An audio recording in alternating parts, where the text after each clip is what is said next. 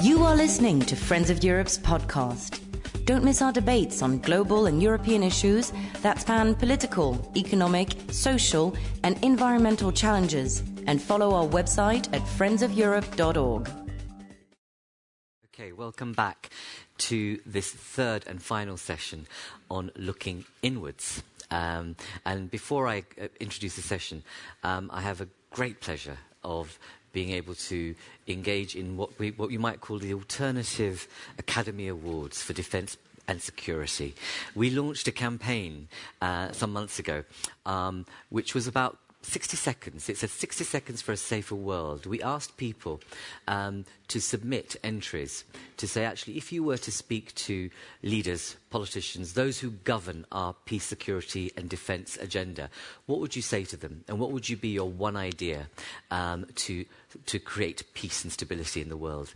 And so we were really pleased to get a number of entries across the piece, and some high-quality entries in that also. And it's part of our agenda to reach citizens on a more regular basis. We have a Debating Europe platform which reaches 3 million unique users on a whole range of policy areas, and this is part of our tradition to actually, how do you actually canvass and engage citizens more directly in wider public policy matters? So we have 3 finalists that have been shortlisted by a panel of experts, and what I'd like to do is first show you the 3 finalists before I then do the kind of gold card thing in a moment. So over to our people to show the videos.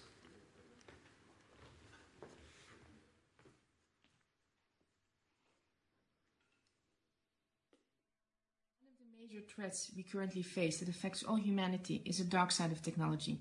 By 2030, digital transformation will have reached a critical mass with unprecedented volumes of information accessible to online users across the globe, exposing our critical infrastructure to threats at a pace never seen in history.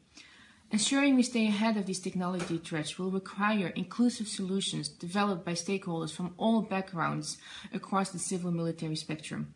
The current diversity gap in technology is keeping the defense and security sector behind the curve, making us increasingly vulnerable to the dark side of technology. By the summit in July 2018, NATO and EU should issue a diversity in technology pledge, which will identify specific goals and objectives to address pressing security challenges across the transatlantic area. These goals and objectives should be achieved by 2030 and will require a yearly progress report at the NATO and EU ministerial meetings. Increasing connectivity and reliance on technology has brought many opportunities, but also new security challenges. In cyberspace, trust is hard to come by, which hampers information sharing, instant response, and overall cyber resilience. We need to look beyond the potential Cyber Geneva Convention and more towards effective cooperation, coordination, and harmonization. Concretely, I propose to create an independent international cyber agency specifically designed to act as a neutral body and build trust within the international community. It would be composed of independent experts and funded by both industry and governments to ensure impartiality. Key objectives include providing strategic direction, bridging capability gaps, fostering inter-stakeholder synergies, and accommodating for divergent understandings. This initiative would certainly aid in the transition from a wild, wild web to an open, safe, and secure cyberspace. Changes in demographics, climate, and living standards place many developing countries in a precarious state. For a safer world, we have to make it more resilient and support these transitions. In our digital age, we have the largest number of problem solvers the world has ever seen. Best practices exist around the globe, and solutions can truly come from anywhere. To share and implement them, we must create proper incentives and support mechanisms. By working together with affected countries and the international community, we should create a set of international prizes based on the UN's 17 Sustainable Development Goals, open to everyone and focused on finding solutions to our most pressing problems. Each prize would offer a cash reward of between $5 to $10 million, which winners would then use to further develop and implement their solutions. By defining our challenges and rewarding those who can most effectively meet them, we can go a long way to make the world a safer place. So, as you can see, all very, very good ideas. It was a tough choice, I have to say. And the quality of entries was very high across the board. And so our expert panel had a very difficult choice. All three ideas are excellent, but we had to make a decision and a choice. So we have, let me open the golden envelope. This is a first for us, by the way. So, the third most successful entry is Alexander Makela, and I'd like to invite you up for your award. Congratulations. Well done, well done. We have, there you go, a nice little, it's not quite the Oscars thingy, but, you know, hey, it'll go well on your table somewhere. And chocolates. Oh, wow. Can I also thank my parents? Of course you can. Don't cry, though. Oh. Don't be too emotional about it. Good. Excellent. Thanks so much. We have a... Sorry, I forgot. Because I don't do this often. We have to have a photograph. Just here, a picture. It's very tall. Okay. Well done. The second most successful is Nadia. Well done. Congratulations. Here's your award and some chocolates too. Well done. Thank you very much. And in first place, it was James Gallagher-Jones. Unfortunately, he can't be here, but we have a pre-recorded video from him.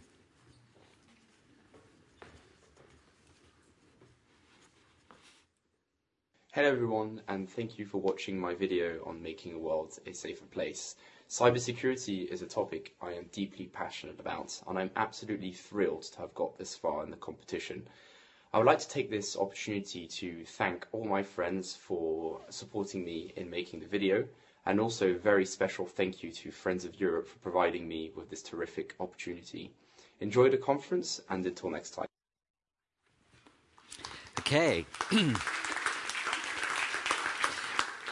Our expert panel, you know, made up of people from NATO and elsewhere, were all very clear that all three ideas had traction and would be something that would consider taking forward in some shape or form. So all of you have the opportunity for that. The winner has the opportunity to receive €1,000 or give it to charity as well. So we'll see what James does with his particular gift. But the point being is actually it's really important for agencies, organisations like ourselves and others to really canvass and engage citizens out there about ideas, because actually sometimes you never know what you might get, and you often get some very, very good ideas. And also it's a good consensus builder with citizens on the ground. Okay, so thank you all very much for that. I'm now going to move to the session. I invite our speakers to join me here. And as they do,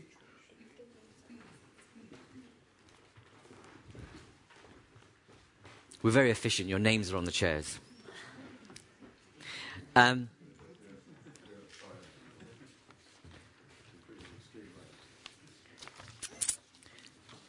Looking inwards. So we've looked eastwards, southwards, now inwards. This is about Europe and its relationship to the wider world. In particular, given the nature of events over the past 18 months, everything from Brexit, the stance that the US has taken, the kinds of turmoil that we're experiencing in the east of Europe and elsewhere, we've seen the opportunity that's been taken to actually Europe to get its act together in a more substantial way on a number of defence and security integration and more cooperation and collaborative efforts. And we've seen that, you know, in particular Mogherini taking what I would describe learning by doing approach, i.e. not waiting for consensus but actually getting ahead and doing stuff. But will it matter and does it count is the question. And what we do know is that we need to think deeply about some of the institutions that have been created and some of the policy structures that have been established, not least just in the past 6 to 8 months. And what I suppose one of the key questions will be, given the defence union was mooted almost 50, 40 years ago. We've seen it being vetoed in a number of ways, and I suppose some people might say Brexit is a blessing, because it's no longer vetoing a number of things that people in Europe, in particular continental Europe, wanted to actually sign up to. But is it a blessing in disguise, or is it not? I want to, before I invite the speakers, just share with you some quotes from citizens. So as I said, we have a Debating Europe platform that reaches 3 million unique users across Europe. And it's quite interesting what some of the citizens are saying. So George from Germany, Europe cannot... No, it's okay, it's not up there. I'm going to read it out. Don't worry. Europe cannot yet look after its own defence because we are not yet organised. There's no plan and no institutions in place for decision-making. Do you agree? Maya from Bulgaria. Europe is not in danger from armies anymore. The danger comes from an evil ideology. We don't need conventional military might to defend ourselves anymore. We need debate and persuasion. Jose from Spain says, some fear that a European army would mean duplication of structures, but think again. Currently, we have 28 parallel chains of command in the EU. Finally, Hui from USA, from a military perspective, you do not need a single European headquarters. To protect a front line, you can have interlocking fire zones. So in short, you observe what's in front of you, and so does the army next to you. But by a wide spectrum, you guard their zone as they do yours. So this is what citizens are saying and thinking about the current state of affairs. We have a very interesting panel, but before, again, I invite you, I want to also reflect on the quotes from our VIP debaters as a part of our Debating Security Plus platform. So the first is from Bert Koenders. As you can see, although the transatlantic alliance is still vital for our security, it is undoubtedly the case that we will have to rely more on our own capacities and enlarge them in order to defend our common interest, values and norms. Jamie Shea. Success lies in better coordinating NATO and EU activities, particularly when it comes to capacity building in North Africa and Middle East, where NATO has expertise in military training and education, and the EU is more experienced in border security, police and judiciary. And finally, the EU has so much more leverage when it shows a unified stance. Ain't that the case? So let's see what our panellists make of some of what we've heard from citizens, but also some of our VIP debaters. I'm going to turn first to James Morrison. James, Head of Cabinet to European Commissioner for the Security Union, Julian King. Much has been said about PESCO, and much is expected of PESCO. From your perspective, and this is a question you're obviously going to say, of course it is. Was to say, actually, is it going to make a difference? But I'd like you to be honest and share in this intimate company what you really make of the kind of the SWOT analysis of PESCO. In particular, is it going to solve the information sharing dilemma? In terms of intelligence, is it really going to lead to greater integration of defence capabilities, and in particular cyber, which is the big number one game changer for peace and security and defence matters? Over to you, James, and in 5 minutes, obviously.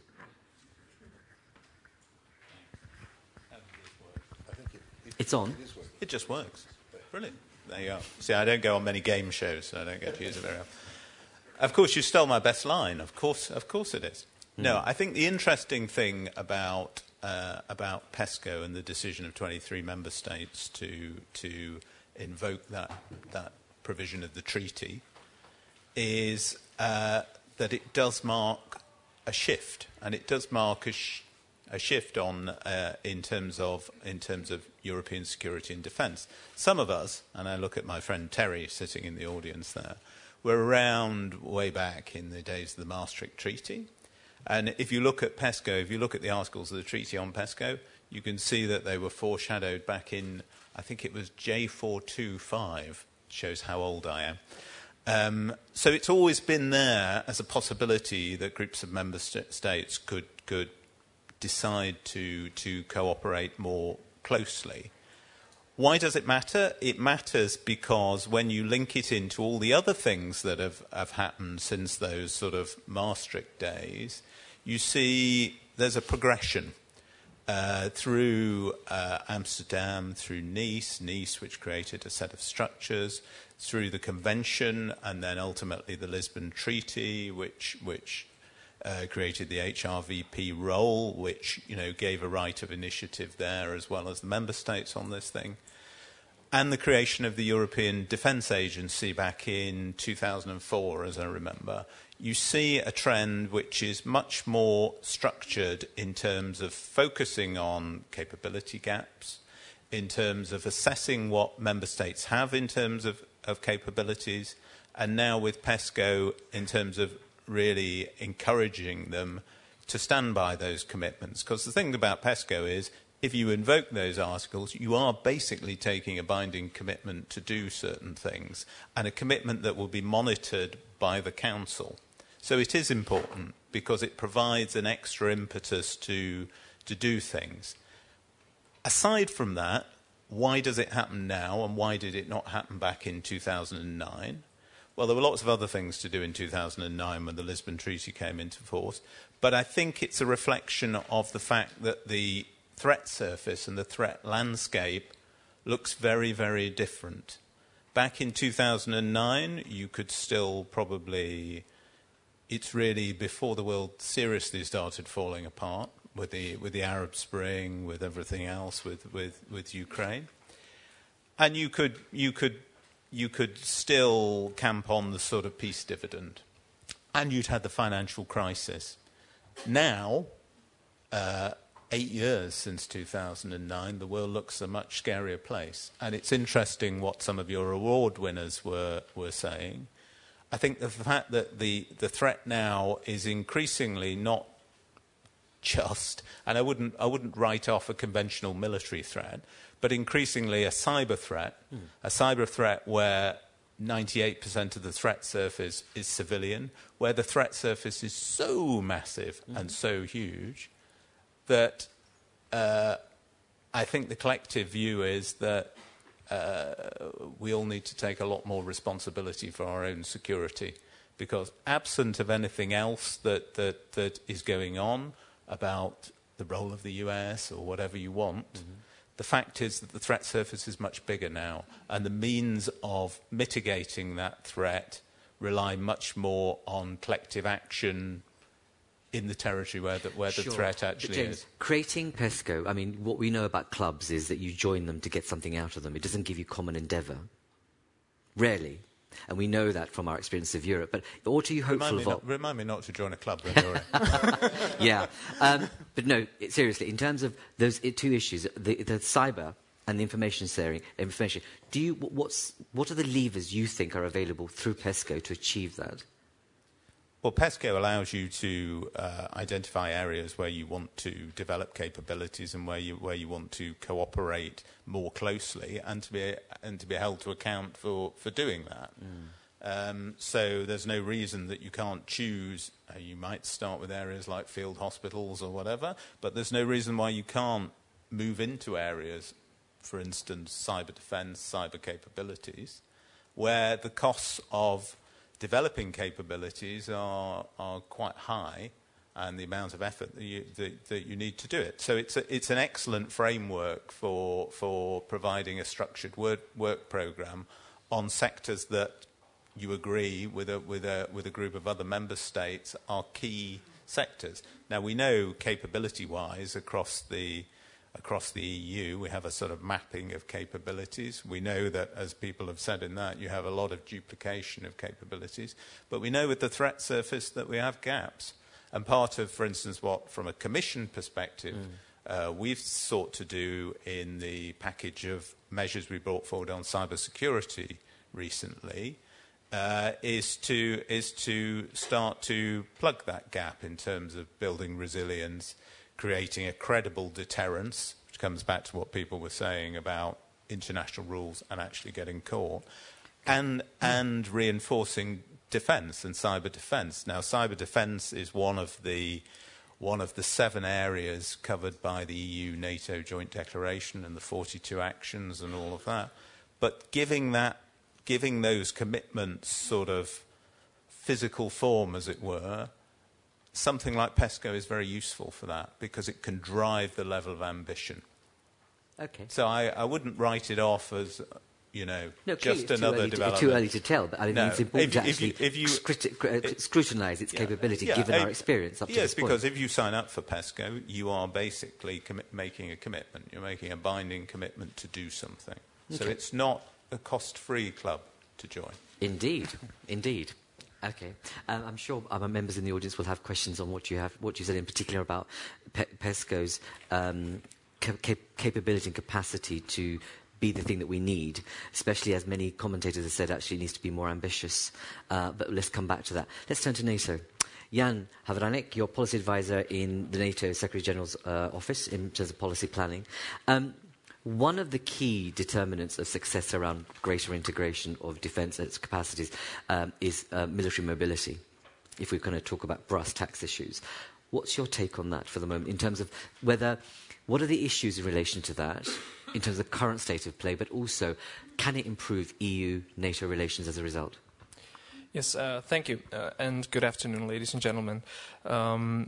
First of all, if I may put this into a broader context of NATO's role in the security of Europe and get to your particular question at the end, obviously NATO-EU cooperation has been the talk of in the town. It's been a strategic priority for NATO, not only since Warsaw, but especially since Warsaw.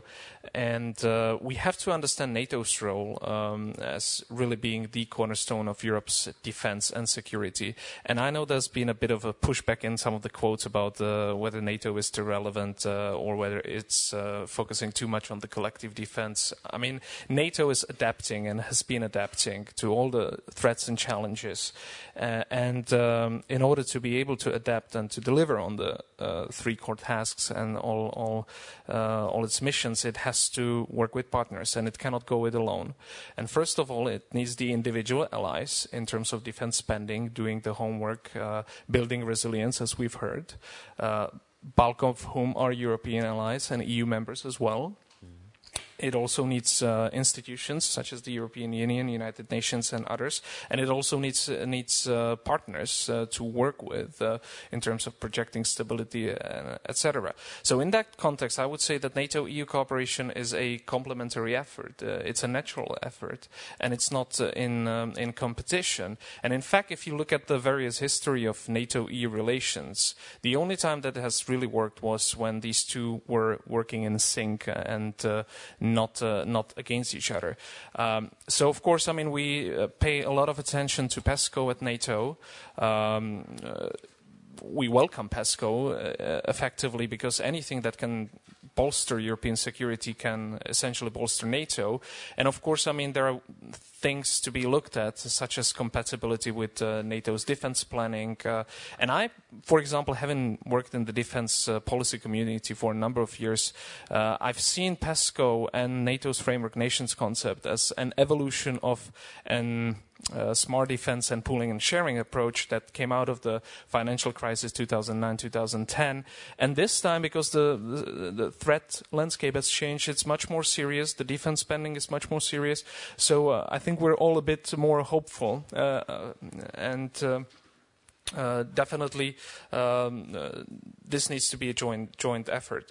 Now, when it comes to the military mobility itself, the question you asked, I see this as the potential game changer for European security, perhaps even bigger than cyber, and we can discuss this, because it is so vital for NATO's ability to deliver on collective defense and deliver on other missions, to be able to move the troops around in and around Europe.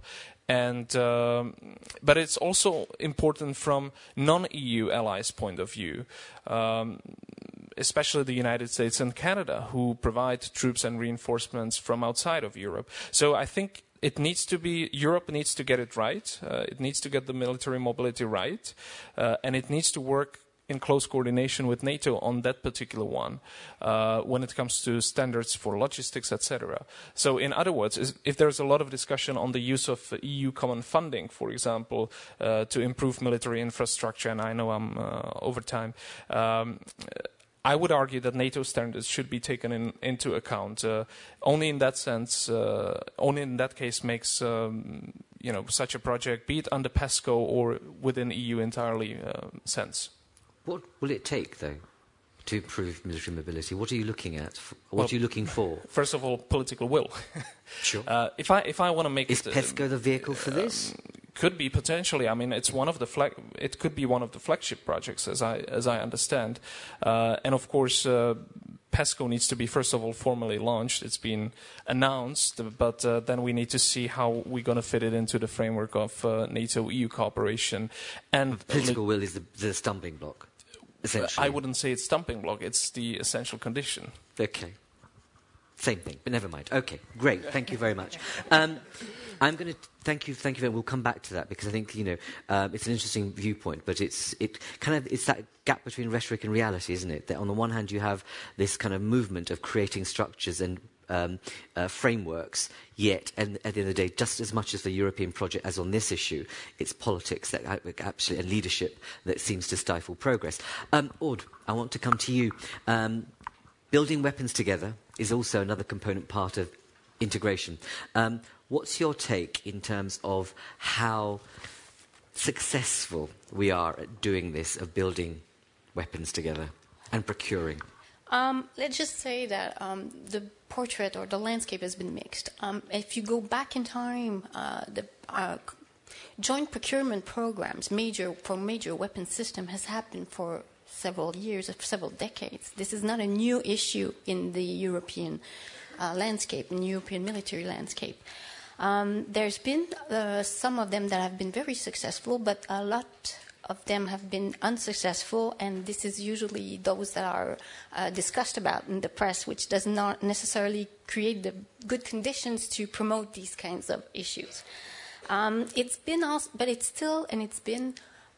believed a lot that buying weapons together, designing them, developing them, testing them, and then procuring them is one of the major conduits to greater European integration and cooperation in the field of security and defense. So far, it hasn't necessarily had that kind of impact. There has been creation of new companies that we call Cypriot trans-European companies, which are owned by more than one European countries, such as Airbus and MBDA, but efforts have fallen short of a large-scale consolidation process on the supply side in Europe, which would have created possibly conditions for more interoperability, more common platforms and systems together. Is that to do with the fact that it takes a long time to build these things and bring them to market, or is it about, again, the political will to actually have... I mean, can you imagine, in terms of Europe having a joint procurement process, it blows my mind in terms of, given that we don't do other things, what that would look like is phenomenal. Yeah, well, I think both of the reasons you mentioned are also responsible. Political will can be an issue, especially in countries that have large arms production capabilities, such as France, Germany, Sweden, and Italy.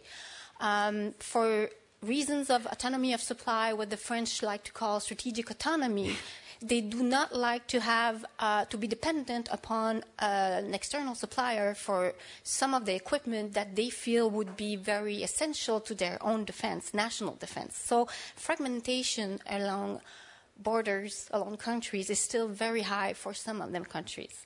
However, time frames are also an issue. Developing large weapon systems, combat aircraft, surface ships, submarines, and so on, armored vehicle, can take anywhere from 20 to 35 years.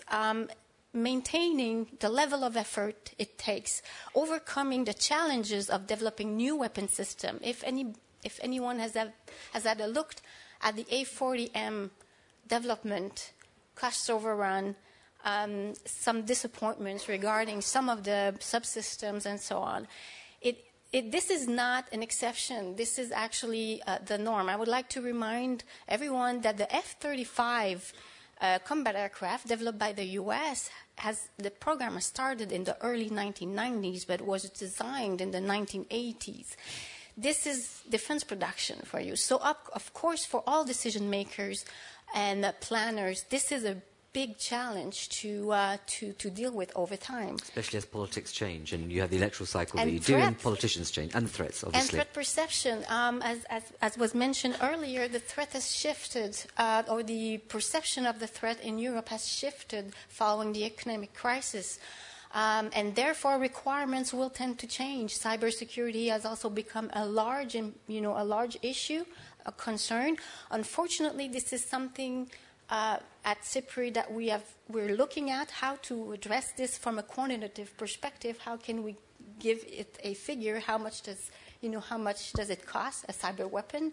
And so these are really difficult issues to tackle, honestly. And so it remains the threat perception and new issues arising from different technology developments are also something that will impact on procurement plans and will impact on design and test and development plans for the future. But there's also a market there, isn't there? It's what you described, the French option of strategic options, as it were, which is really about saying it's quality, but also it's about the money you earn from the product you're developing. And no one wants to share that money if you're going to make sure your GDP increases as a result. Yeah, well, there's been a lot of discussion about the impacts of defense spending or procurement spending on GDP and also on employment. I guess there are different ways to calculate these. Sure. Some of them might be overestimates, in my opinion. We did some of those calculations for larger arms-producing country. I'm sorry, I'm over time, but just quickly, letting you know that most of the figures that have been published so far overestimate because they go from supply side. So that means that they're adding arms company sales together, arms sales together. However, these companies sell to each other. So that means that you would be double or triple counting. So it's dodgy accounting, basically. Not dodgy. I think it's just a way of doing things. Dodgy accounting. It's dodgy accounting. If you're doubling up unnecessarily, that's dodgy accounting. Let's call it a spade. Just to mention on a final note that resources are available in Europe to do these projects. The total military spending of European Union countries minus the UK is $198.6 billion. With the UK, it's $252.6 billion. This is a lot of money. It's 3 times what Russia spends, by the way. Indeed. Yes. Thank you very much. Thank you. Good point. I'm sure, again, we'll have lots of comments or questions on that particular topic. Last but not least, Paul, Senior Fellow at Friends of Europe, contributing editor at Politico, but also author of our most recent study in Germany, Jumping Over Its Shadow.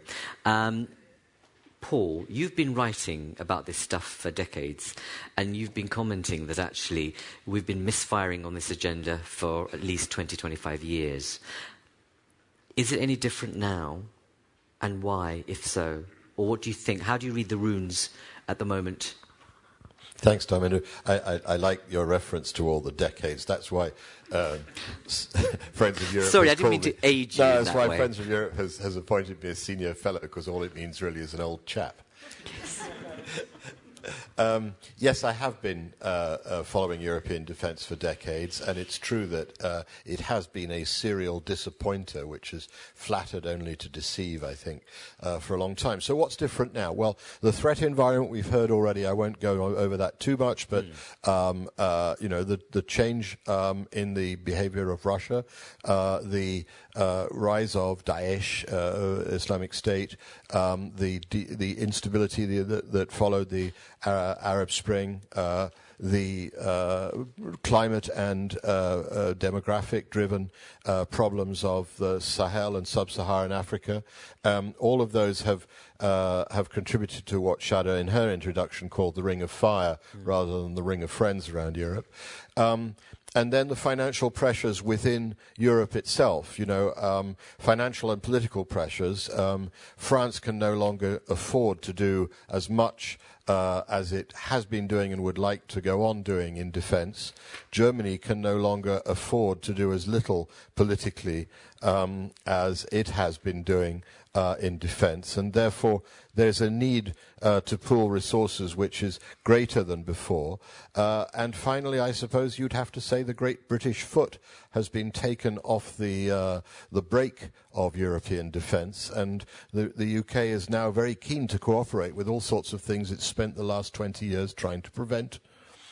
So for all of those reasons, the stars are more aligned now than they've ever been. Okay. If you look at it in detail within countries, they have, of course, made this commitment. And I haven't mentioned, I should mention, because it is a driver of it, President Trump and the fact that the United States' commitment to NATO no longer as clear as it was in the past.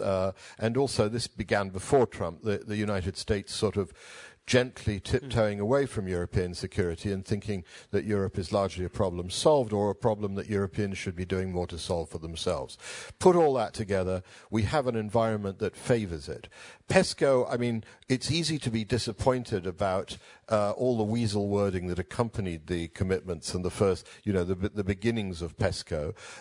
Some people, particularly the French, but to a degree also the British, wanted a hard core of serious military capable allies to move forward as a vanguard and drag the others along behind them. Germany wanted the opposite, which is to say a big tent, a regatta start, giving nobody an excuse for sort of free riding, but at the same time making everybody feel that they had a stake in the success. The German view, which I think was not unenlightened, has prevailed. But I think that means that a lot of what happens in the reality of European defence will not happen inside PESCO, but bilaterally, trilaterally among those players. And so there, it has to be a Chefsache. Okay. Crucially, it will come down to the relationship between the French president and the German chancellor once we get a German government. There have to be trade-offs that only national political leaders can make of the countries that actually have the military capabilities and the military industrial capabilities. You take the lead on developing the next generation aircraft or air platform. We'll take the lead on developing the next generation tank and so on. Trade-offs where there's a win for each country, involving all the European countries that have serious defence industries. Then the leaders have to sit on their military and say, you will do it on a single timetable, and you will do it with a single set of requirements and not a sort of Christmas tree of requests. And then they have to sit on the industry and say, you will deliver it. We will have one lead nation for each of these projects, one prime contractor, and the work will no longer be shared in a Buggins-Tern way, which led to these disasters which Aude so well described. We're no longer going to have, I order 73 aircraft, so that gets me, 73 150ths of the work share or whatever, and all this sort of, or that, a left wing has to be made in Italy while the right wing is made in Spain, and according to different specifications and with different testing. So, I'm going to do a little shameless plug for my report, because I wouldn't expect anything less. You may be intimidated by the size of it, but that's because it's bilingual, so you only have to read half of the paper. On pages 78 and 79 in the English version, you have my stab, it's back of the envelope stuff in the journalistic way, of Beyond the Rhetoric, a to-do list for European defence by 2023. And there you'll see things that I think are realistically achievable under PESCO, medical integration, cyber, a European police and justice corps for, pre-conflict and post-conflict stabilization, European logistics, engineering and infrastructure. This is partly the stuff that you've been talking about with tanks without borders, but also it goes to, do you know that each European country has its own testing and qualification system for military systems. So even when they produce a weapon system together, it may pass the test in Germany and fail it in Belgium, or the other way around. And that's got to stop, and that can stop, because the Germans say, well, we'll stop the day everybody uses the same requirements that we use. Our standards are the best. Exactly, it's a matter of and trust. That's the problem also about, no, that's another thing that has to change, is arms export policy. We have a ridiculous system where where Germany has actually rolled back from its past agreements with France and is being difficult about the France exporting jointly produced material to its clients. And, that is a major game stopper for future industrial cooperation. So those sorts of things have to be dealt with. If they're dealt with, I'm reasonably optimistic that more will come out at the end. Okay, I'll come back to you. I don't want to give you more time because people think I'm being invidious because you're a senior fellow. But what do you make of what you've heard so far? Good, a number of hands in the audience. Okay, 3 indeed, straight off. Okay, lady here. As you said, the microphone's in your seat. Press the button. Say who you are. And again, no kind of long speeches, yes. Do you just hear a me? question. No, Yes. no, it's just a question. Good. My name is Elena Donova. I'm from the Russian mission to NATO, and I've got a question, I don't know, to whoever wants to answer it. And the question is about the military mobility. And Mr. Havranek was calling it a potential game changer in the European security. So the question is that now you would be investing a lot into this movement of infrastructure, equipment, troops and so on inside Europe as a way to react to internal and external crises. At the same time, we see a lack... Sorry, excuse me. Shh. Yeah. Let's respect those who are speaking. Exactly. Okay. So at the same time, we see a lack of... appetite on the part of Europeans to really engage into military operations, be it in Afghanistan, for example, now that the Trump administration is really pushing for more active participation on behalf of the allies and partners in the Afghan mission, resolute support, but there is no appetite. So the question is, how actually do you gauge this initiative to build military mobility against the lack of appetite for crisis management operations and against the lack of appetite for military engagement? And so the second quick point about the budgets, of course, you should know that the military budget of NATO and Russia are completely incomparable. But as a way of... because, of course, NATO budget is 10, 11, 12 times more than the Russian budget. And, I mean, you can compare it. Okay, yeah. Just a quick question. Yes, just a quick thing that actually an idea for CIPRI. You could also look at the PIS dividends and count, because we're doing this inside the mission and inside our government, to try to calculate the PIS dividends from the cooperation when Russia and NATO were cooperating, actually, and the PIS dividends for each European countries and Russia that we were gaining when we were not on this deterrence mode. And actually, this is a very interesting statistics that you might get. Okay, excellent. Thank you. All right, thank you very much. And I'm going to direct that question in particular to yourself and also James, because Julian was meant to be here. That's why. Sorry, my apologies for that. The lady there, yes, I'll come to you. You have it on the seat, on the arm. And again, just press the button. No, you've got the mic. Okay, so who you are and your question. So my name is Stella Veliki. I am a citizen, German, and I have studied physics and informatics. And I have some question concerning cyber attacks. We don't have a cyber defense policy at the European level, as I know. And you are working now to this cyber defense policy that I know. My question is, do you have some special cases for the country? If you have a global cyber attack, is not only one or two persons, is one or two countries, secret services that are organizing these attacks, is very clearly. So do you have against this country some sanction, if you know what for country are?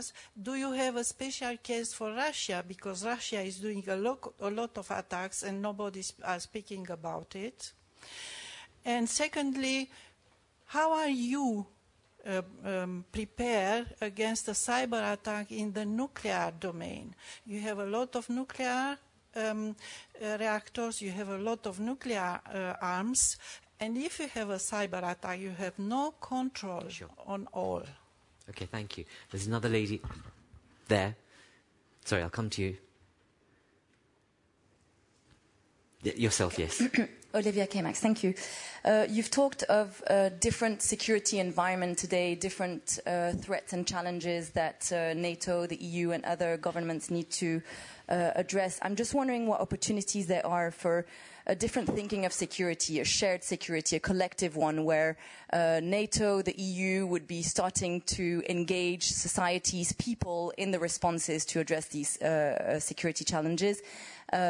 Particularly, I'm thinking of engaging people in addressing the root causes of conflict rather than just the surface and responding in quick fixes. And you mean a more community-based response? Is that what you're referring to? For example, but I'm thinking not only community, but individuals, civil society, just engaging people to go across the divide between EU, NATO, and people, which we're seeing the divide growing a lot more.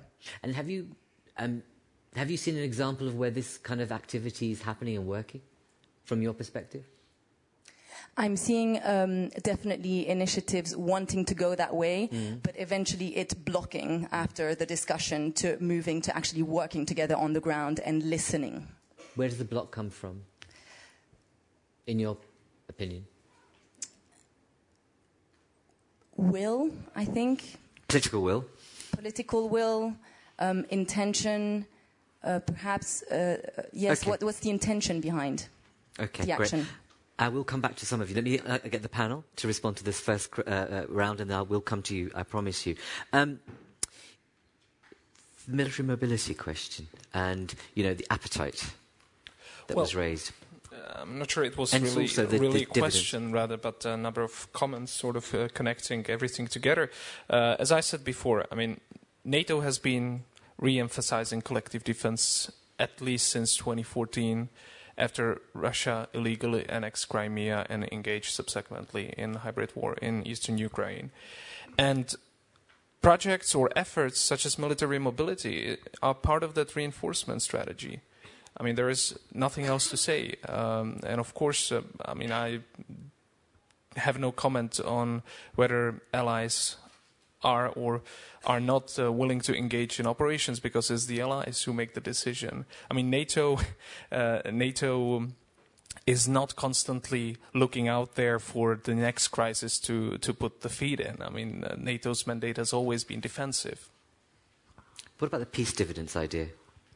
What was that? The peace dividends idea. When you saw cooperation happening, you could see the peace dividends versus the non-cooperation, is the point that you were making, in terms of, if that data was revealed, you could see the business case for doing things differently. Of course, the ultimate peace dividend is predictability and transparency. We need to definitely, we need to work on that constantly. And yes, there are interests or there are areas where NATO's and Russia's interests could converge, but obviously it has to be reciprocal. It has to be transparent. Okay, James, do you want to address some of those issues, but also this point about cyber and preparedness, readiness, both in terms of nuclear, but actually both the policy framework, but also how do you create sanctions in this new territory if people aren't going to play ball? Okay, thank you.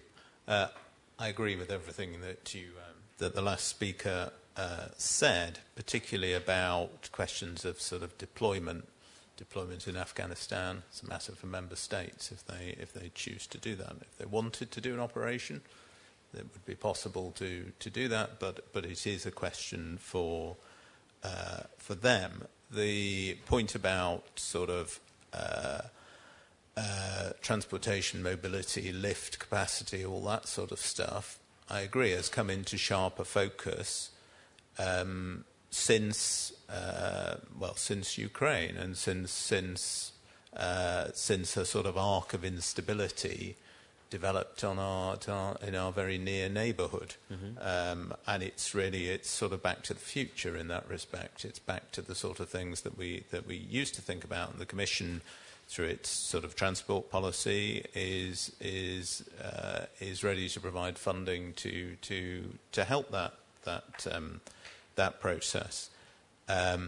When it comes down to a sort of peace dividend, as I think I said in my opening remarks,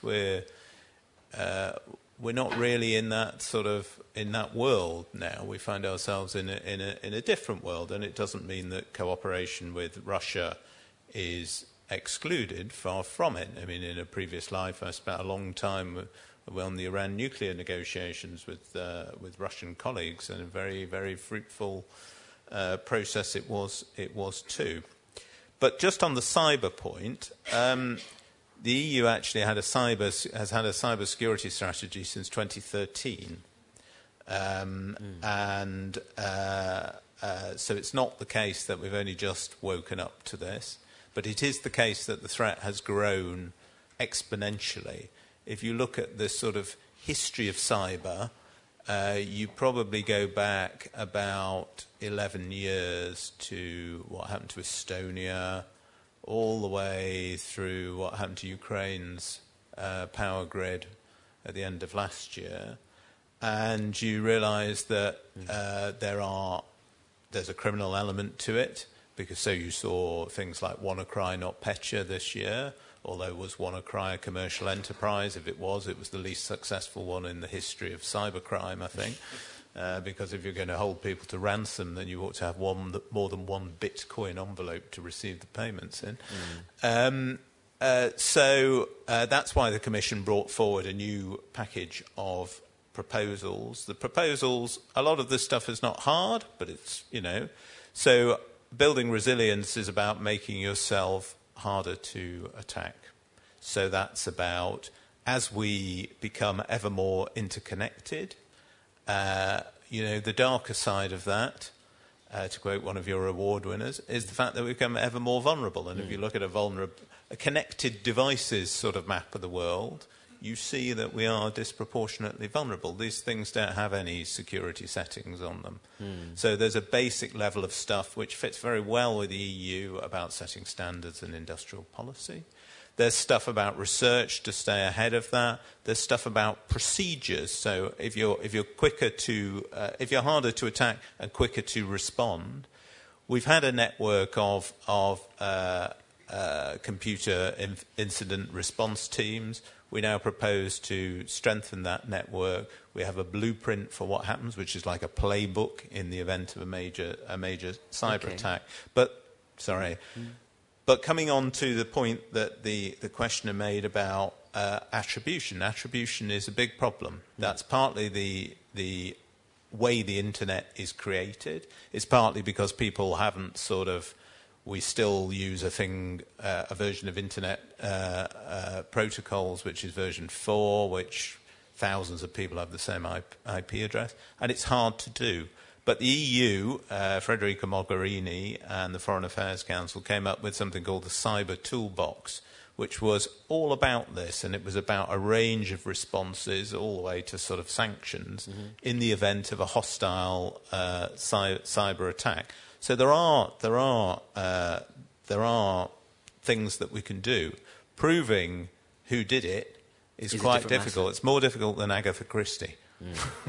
No, indeed. Before I bring it over to you, but what you're saying is that we have strategy, we have a set of steps we can take, but in terms of actual delivery, should something happen next week, we're not really there, are we? Well, we have a network of what are called CSIRTs, incident response teams, right. And after WannaCry, that was quite quick in sharing information about things. And sharing information about the threat is halfway to sort of dealing with it. We have money that we're putting into various places, for instance, on traceability, on cyber forensics. We're putting more money into Europol. We're upping our game on that. We have money through the European Defence Fund that through a network of centres of excellence we're going to spend on developing cyber capabilities and cyber skills. So we are putting real money into this and in a very structured way. Sure, absolutely. But I suppose the issue for citizens, and with the question from citizens, is actually, is there some kind of scenario playing out that you're ready for? that actually gives confidence to citizens that actually, if this happened in Europe, that cut across 3 or 4 nations, would we know what we're doing? But don't come back to that. I mean, can I just one other thing? Very briefly, though. One other thing, very briefly. We have a thing called the Security of Network and Information Systems Directive. So all the things like power grids and essential services are covered by that. They all have to have a plan. They all have to have done something to actually protect the infrastructure. So that is another thing that is out there. There is a degree of preparedness. But part of cybersecurity is people in this room taking responsibility for this. Everybody sees the internet as a free good. Sure. You all can't be, we all can't be bothered sort of backing up our system or putting the latest patch on it. We help to create the vulnerability. So cybersecurity is a team sport as much as anything else. And also an individual responsibility. Paul, you come back to some of those points, but also address the point that was made by the lady in the back about actually taking a more whole-society approach. Yeah, I'd like to address that and connect it to the question that was asked about the public opinion and transport and military... but do be brief, my friend. Yeah, exactly. I mean, we have a situation where there is an intervention fatigue throughout Western societies, I would say, which is partly a fatigue about military interventions. And it's because if you look at the record of the last 20 years, they haven't been very successful. Few of them have actually solved the problem. Some of them have arrested the problem and kept it in suspended animation. But we see in the Balkans that that's fragile, and we see in the Sahel that it isn't even... it hasn't even really arrested the problem. So, yes, of course, that means we need a much more holistic approach that involves civil society, that involves foresight, prevention, institution building, development assistance, managed migration, which includes the possibility of legal migration. But ultimately... The question that your question to me slightly begged was, do we nevertheless need armed forces? And do we nevertheless need the possibility to resort to the use of force in crisis management? And the consensus within the EU member states is, yes, we do need that. And we took a peace dividend, as was described, for 25 years. But did we get more peace at the end of it? Did our environment become safer? Were we safe either, can you really deal with Daesh only with soft power? Can you really deal with a power which decides to intervene militarily in its neighbors only with soft power? Ultimately, I think that the member states felt not, and that's why there is more of an emphasis now on the military side of defense, along with the comprehensive approach, which you were very right to point out is necessary. The EU in the world is seen basically as a touchy-feely soft power, not as a muscular organization that sees all its problems as nails and only has a hammer. The question is it going to have a hammer at all? Thank you. Okay. No, good. Okay. Quite a few hands were up. There's a gentleman at the back who's been very patient. I will bring you in. The gentleman there and the lady there. Gentleman there. And then I'll... Hi, thank you very much. My name is Adrian Garcia. I'm going to sin twice here, if you'll allow me, by first disregarding the title of the session and looking outwards, and the second being I have kind of a cluster of tiny questions that I'm just going to toss out there for whoever wants it. I'll see about that. Stop me at any time. Okay. So make a start. Yes. Okay. So coming back to the first round of comments that we had in this panel, we hypothesized a group of countries that would say, all right, we're going to take the next generation of aircraft carriers, and another group saying we're going to take the next generation of combat vehicles. And I think that this is an eminently sound idea if in the long run everyone kind of steps together and stays within signaling distance. But to me, the elephant that is not in the room is the other major allied defense investor who's putting money into research and deploying capabilities, and that's the United States and Canada to another extent. But we also have others. And so my question is, what mechanisms do we see that could arise that would allow the U.S. or Canada to plug into PESCO, or will NATO be coordinating this? Okay.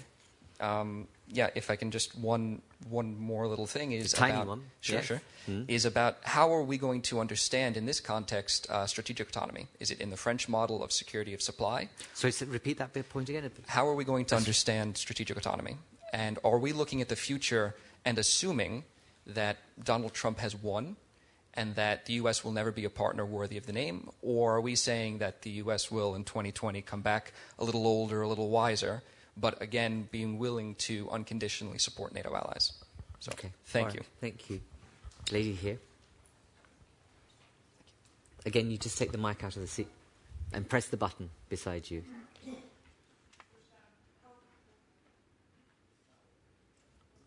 This one.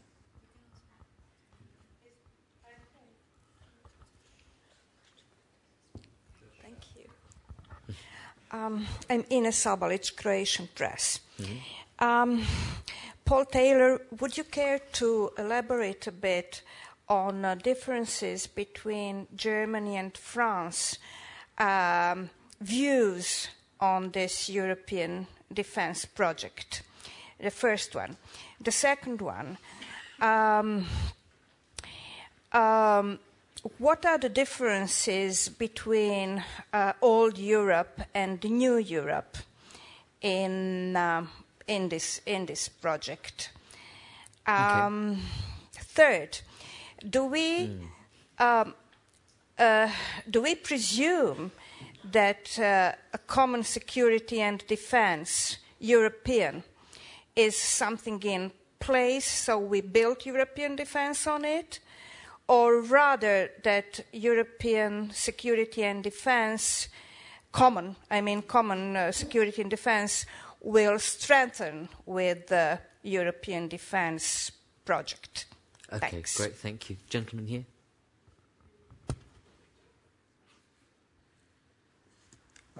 Aris Kokinos from Euroball.com. Some of you must have heard about the Internet Plus project, which is a project that is led by Xiaomi in China, a manufacturer of smartphones, and which is backed by the Chinese government. And the goal of Internet Plus is to create a second Internet, so to say, which would be emancipated from the ICANN, the International Corporation for Assigning Numbers and Names, that is US-based. So I would like to ask Mr. Morrison, what would Europe make of the possibility of two Internets in the coming years? Goodness me, great. Okay, so James, you have a couple of questions. Obviously, that one. What would we make of two internets? Good luck with that. But the other thing about PESCO, and actually, is the club open for those outside of Europe in particular, but also the reference being to US and Canada, etc. Would you address that point, and then I'll move to you, Paul, and then also to you. Okay, so some nice, easy questions there. I mean, PESCO first, as was pointed out, let's get the thing launched first before we look any more broadly at that. Generally, CSDP, in terms of operations, is open, and it is open to third country partners to participate in. I don't know the answer in the case of PESCO, but then you don't need to look at this only from an EU lens. If PESCO is just groups of member states deciding to go ahead and develop certain capabilities and be bound by that, then in many cases that overlaps with NATO work on these things, and the US is fully sort of participatory in NATO. I mean, it's also, when you get into the question of interoperability of equipment, NATO has long had sort of work in this area. It's just that the question of fragmentation within the EU, where I saw a lovely sort of graphic at some point, 23 different sorts of battle tanks and et cetera, is much, much, much more acute. And that fragmentation costs about 30 billion euros a year. It's completely unproductive fragmentation. It's balmy, really. We can see the reasons why it exists.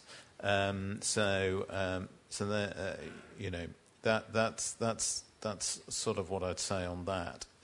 On the second question about the internet and another internet, we're at a very interesting point on the internet. The internet is something that was built on trust by academics for good reasons, for sharing information, has increasingly been used to sell us things, is now being used to sell us things in an entirely different way through mined data being used for targeting and influencing and disinformation campaigns. So there is, I detect, a move now, and partly because ICANN was effectively spun off as independent at the end of last year, there is a move to look more at the sort of governance of the internet. Now, you're right that there are others around the world, and you quoted China, who think, well, the internet, you know, it's all American-dominated, American investment, maybe we can develop something of our own. That still falls within the scope of, if you go down the route of some international rules of the road, whether there's more than one internet or not, you want something that is universal in terms of sort of norms and standards. In terms of the internet that we have now, you do have issues, as I said before, in terms of cybersecurity. ICANN has domain name registries, they're national registries, that's decentralized.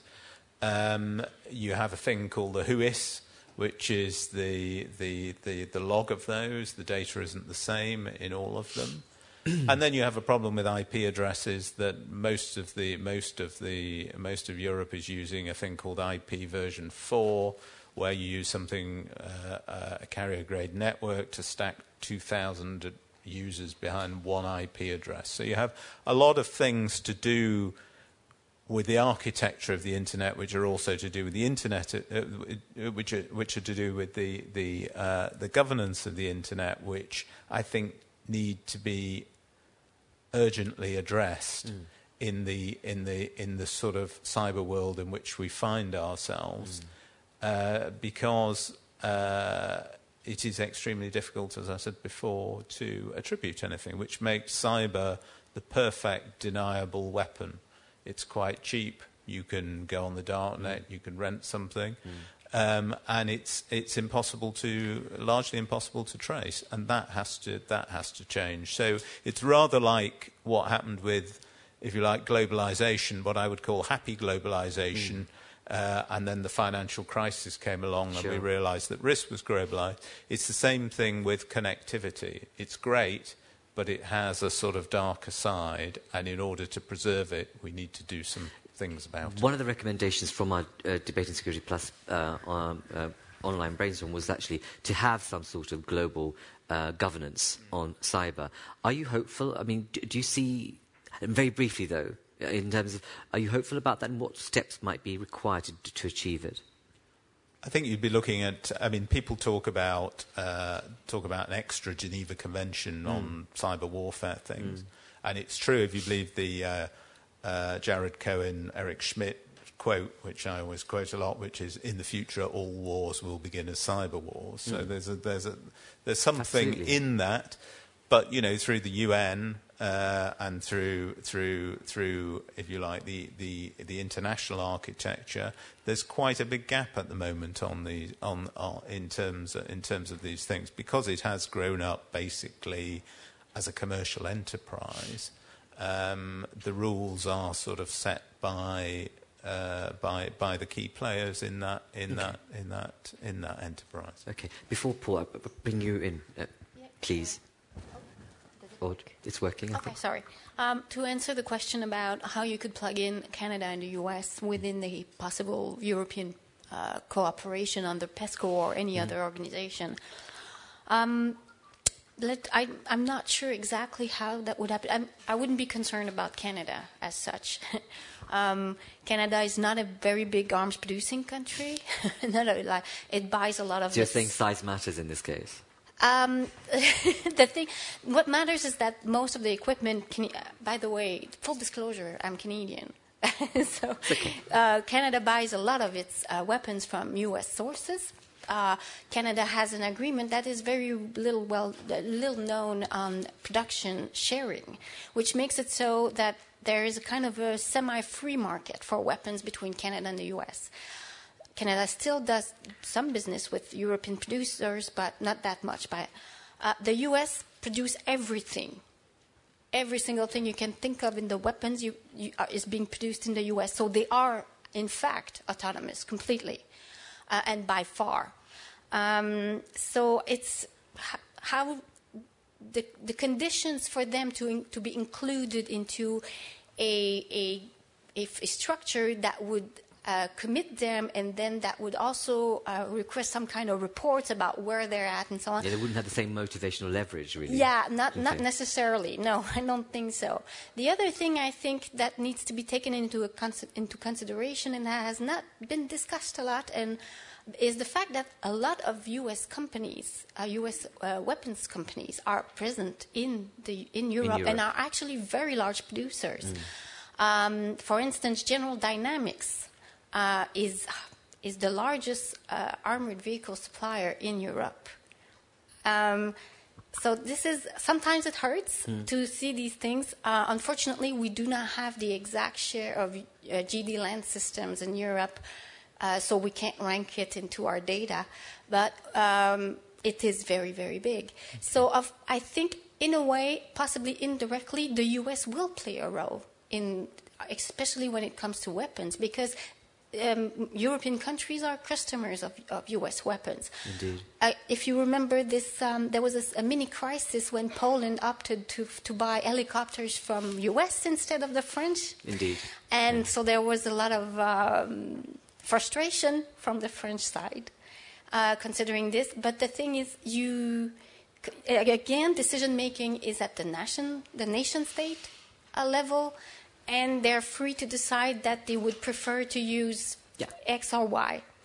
Regarding the day, it is a marketplace. It is. You're not locked into making decisions that you have to buy European weapons. Precisely. Regarding strategic autonomy, this is not new. This is old. It goes back to the creation of the nuclear arsenal in France.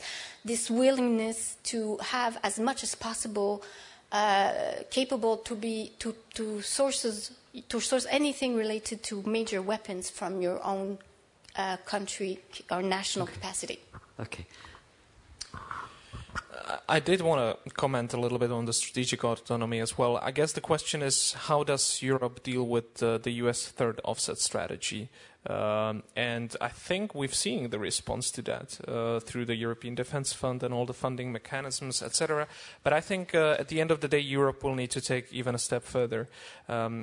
Yesterday, there was a report that came out from GlobSec Policy Institute focusing on NATO adaptation. And one of the conclusions or suggestions is that Europe should consider a DARPA type of organization, because ultimately, given the nature of the business, EU or Europe will never be able to fully benefit from whatever comes out or doesn't come out of DARPA. So definitely a much more action will be needed. And also on the US role and commitment to European security and defense, because I've sensed this, and I want to take a step back, if I may, as a private citizen. I can't believe that a year on we're still discussing Donald Trump, because frankly speaking, I haven't seen a change in US commitment to European security and defense. Yes, there may have been a change in rhetorics, but the whole defense spending issue is not new. And for those of you who know history of NATO, it goes back essentially to the 1950s, when NATO switched to a nuclear deterrence posture because the Europeans were not able to deliver on the conventional posture. So I'd be kind of a bit cautious, about. Sure, but we've never really encountered a personality as Mr. Trump in terms of tone, deportment, and capability to really be kind of fairly direct as a, right, leader. But my counter argument would be: look at the leadership in Europe. I mean, there have been changes as well. Indeed, good point, Paul. Let me try and address a little bit the US question, and then the question of what how France and Germany see European defence differently. the US thing, nobody in Europe, through PESCO or otherwise, not even the French, are trying to push the United States out of European security or paint them out of the picture. That would be to do an enormous favor to Russia, which has been trying to do that both in its Soviet era and now to a degree in the way it frames European security again. But the United States has started to a degree to paint itself in a rather more distant colour in European security. This didn't start with Donald Trump, but he is still President of the United States. So the Trump problem has not gone away. And the Trump problem is about, is the US commitment to European security unconditional or is it transactional? And is the US attention span constant or is it flickering? And neither of those questions has been resolved after a year of the Trump administration. So we want America in, particularly in anything that involves contingencies involving Russia, because Russia's a nuclear power and a major military power, and no European in their right mind imagines risking a conflict with Russia without the United States on their side and by their side. However, there are many contingencies where the United States will not want to be involved. We already saw that. We saw it in Libya, where a new model came up. We saw it in Syria, where the Europeans were able to do nothing once the United States decided that it, after all, was not going to enforce its red line. And we see it elsewhere. So the Europeans have to be ready for contingencies where the United States will not be involved or not be in the lead or not be directly involved. Remember, in Mali and throughout now what we're doing in the Sahel, the United States is deeply involved as a provider of satellite intelligence, reconnaissance, surveillance, to some extent logistics, and so on. And you know, anybody who was surprised that a member of the American Special Forces got killed in Niger the other week, well, you know, that's because they're there alongside us. Just as we are, our special forces are in Syria and in Libya and in Iraq alongside the Americans ones. This doesn't get talked about a lot in public, but that's my job. I'm allowed to talk about things that people in official positions aren't allowed to talk about. So France, so you know, we want to keep America in. There's no guarantee that Trump is a one-year phenomenon or a four-year phenomenon. And Trumpism, as a view of America's security interests, that, you know, America wants to take fewer risks in the world and wants the world to sort of think its problems out for itself and will take a more narrow view of its national interest. I think it'd be very foolish for us to build a European security policy on that assumption now. France and Germany. You know, France tends to want hard security and see hard security as what matters. More capabilities, more forces to go out and slay dragons in dangerous neighborhoods, more allies to go and kick down doors and take names or kill bad guys. Germany, I quote Angela Merkel as having told Jaap de Hoofscheffer early in her term when he came pleading to her for more German forces for Afghanistan. Well, you know, we have the Bundeswehr, but it's not there to fight. So we have to bridge. That's the gap that has to be bridged. It has to be bridged by some internal reform in Germany. It has to be bridged by the French taking much more on board the Germans' comprehensive security view that all problems are not nails and cannot be dealt with and solved by hammers. So that synthesis is needed. We're not there yet, but this is what this process is essentially about. And that's what people like me think it's worth dedicating some of our time to advocating. Thank you. Colleagues, all good things have to come to an end, or tend to come to an end. I could have gone on for a bit longer. My commitment to you was to complete this session by 15:15. I'm already 3 minutes over that. Thank you. And of those of you who didn't get the chance to have your questions heard, use the Twitter handle. Please post them, and we'll try and make sure that our speakers or others can respond. So do use that, #SecuritySummit and all the Friends of Europe, and we'll endeavour to ensure a response to you.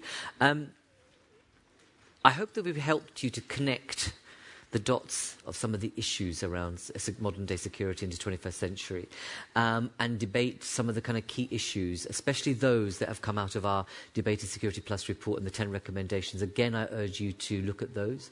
And I hope that we've helped you to think about the changes we need to make in terms of policy, practice, and potentially mindsets, and left you with some food for thought as you go back to your desks. Thank you very much for being here. And our next offering is related to this, is a discussion on the potential of a single security budget. Is it the lever that can actually create greater defence integration in Europe? So that's happening on the 6th of December in a place near here. So if you haven't heard about it, please go log on to our website and you can get news on that. It's already fairly oversubscribed, but don't hesitate to see if you can register. But that's our next offering on the Peace, Security and Defence programme from Friends of Europe. Let's thank our speakers in the usual way. Thank you very much.